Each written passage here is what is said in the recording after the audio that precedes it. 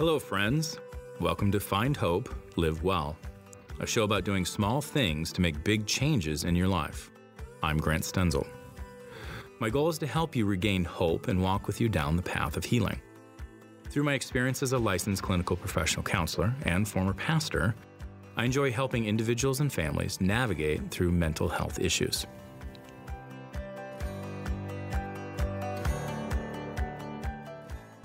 Hi, Grant. Thank you for joining us for another episode of Find Hope, Live Well. Glad to be here. So with all that's been occurring in the news around the world, it often seems draining to many of us. Today, we're going to discuss how we can continue to move forward with the chaos surrounding us. So to start things off, how do you see current events around the world affecting us as humans on a day-to-day basis? I honestly think people are exhausted. I think there's almost just a fatigue setting in as there's been crisis after crisis after crisis. We're still in the middle of multiple crises. I mean, we have crises that are international. You have Afghanistan. You have, obviously COVID. You have racial relations. There's so many different things. Our political system being more split than it's ever been. There was an earthquake in Haiti. There's things just going on, and I think we're not even just despair or sad or hurt. Some of my therapists I even see, at times can have compassion fatigue. Is that when you're a compassionate person and you know about all these difficulty things, it can really drain you. And so in some ways there's a disadvantage of being empathetic. You can get tired.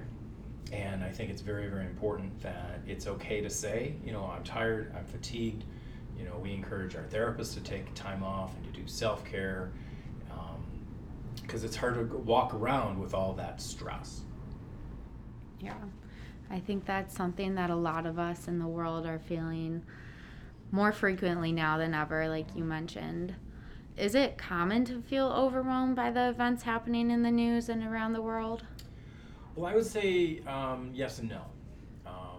In some ways, I say no because 10, 20, 30 years ago, when events happened, you could turn on the news and get the information you could, and then you were done. There was no more. You could pick up a newspaper, but you couldn't spend 5 hours on YouTube or 8 hours on this or that or other website. We have more information than we ever have, and it's good that we have information, but it can become overwhelming. And I think sometimes when we feel stressed about something, we feel if we know more information, we'll feel better, and it might lower our anxiety. Often it doesn't. Mm-hmm. It's still good to be informed, but so in some ways, it's the more information, the quicker the information we get nowadays is great. But in some ways it causes more stress because we are now more aware, which is beautiful that we're a global community, and we know when earthquakes happen and when tragedies happen across the world. However, that's a new era. For thousands and thousands and thousands of years, you knew what happened in your village, or city or country, and now we know all the different things, and it can be really, really stressful if you don't handle it well. Mm-hmm. So since we are constantly consuming news, whether it be through our TVs or our phones, what pros and cons do you see from watching the news? Well, I think it's important to be informed, and so I think it's more of a balance. I don't think news is in itself bad or good. I think it's good to be informed. I think it's good to know what's going on and to care about our world. However, it's important not to be obsessed about what's going on in our world. And we can very quickly obsess about a certain issue. A red flag is if you keep watching the same thing over and over and calling one half of the country idiots. And that happens a lot right now, mm-hmm. whether it's Republican or Democrat, it's mask or not mask or whatever it is. And everyone has these beliefs. And it's easy to get judgmental and think just the other side is evil, the other side is malicious, the other side is whatever you want to name it. I have friends on both sides of almost everything, and none of them are evil. Mm-hmm. They believe they're informed the way they're informed, and they believe strongly the way that they want to go. doesn't mean they're evil. It means they just have a different belief system. And really calling people idiots or getting all upset and only just, being with people who agree with you and getting more and more worked out doesn't help anything. And, coming to the table, compromise, being moderate, and having intelligent conversation is what helps our country. It's good that we have opposing views in our country. That's the kind of whole point of the United States, is that we have the freedom to have opposing views. We have the freedom to believe what we want. And it's good that we have it, and it's good that we can come together and have conversations. And so, I would just say be careful, be balanced. Again, I think I've said this in a different podcast. If you're watching far left media, watch some far right. If you're watching far right media, kind of watch some far left, and perhaps find some balance and try and see if you can empathize or sympathize with the other side. And again, realize they're human. And I believe both parties are doing what they feel is best. I have my own political beliefs, but I don't think the other side's evil. Mm-hmm. I think they're both trying to tie. They have different paradigms or different schemas of the world. Right. Totally. I love that perspective too. So going off of that, what tips do you have to continue to move forward with all the chaos around us? Well, I think part of it is perspective. And probably more apt a word would be resilience, is learning what you can control in an out of control world. The world's kind of always been out of control. This is not new. This is not the first time there's been a war. This is not the first time that we've had a disease. This is not the first time. Yet we're experiencing it like it is because of kind of the plethora of news that we have. Tragedy happens, and it's sad. And when tragedy happens, we should do what we can to try and fix and do our parts. But part of having resilience is accepting that tragedy happens. And then once it happens, what are you going to do about it? So it's important to have some optimism about the future, but realism about life. I think, especially in our country, I think we're so optimistic that we're shocked when life doesn't go well.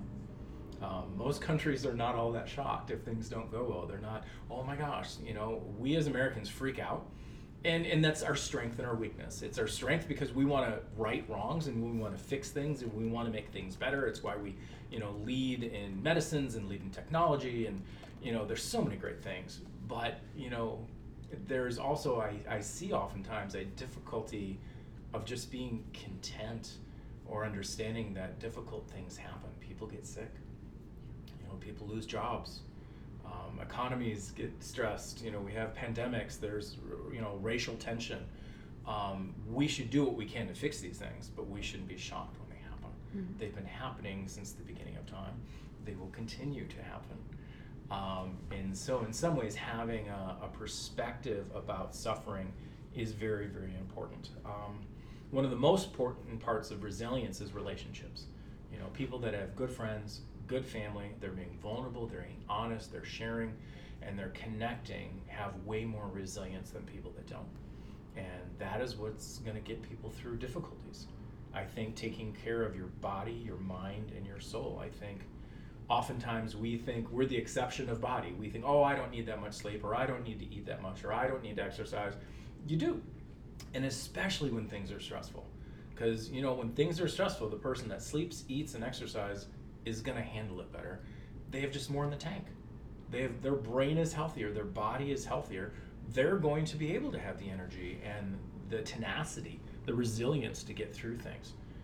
Our mind is taking time off, especially from social media and from news, but even just from work and having family time, having break time, having relaxing. I think it's so funny in my religion, one of the top 10 commandments is Sabbath, is taking a break, is taking a whole day off to rest. And rest is so, so incredibly important. And feeding our souls. For me, it's my relationship with God. For others, it can just be helping others. I know one way to help with resilience, especially during times of challenges and difficulties, is do something. What can you do? Can you give to Haiti?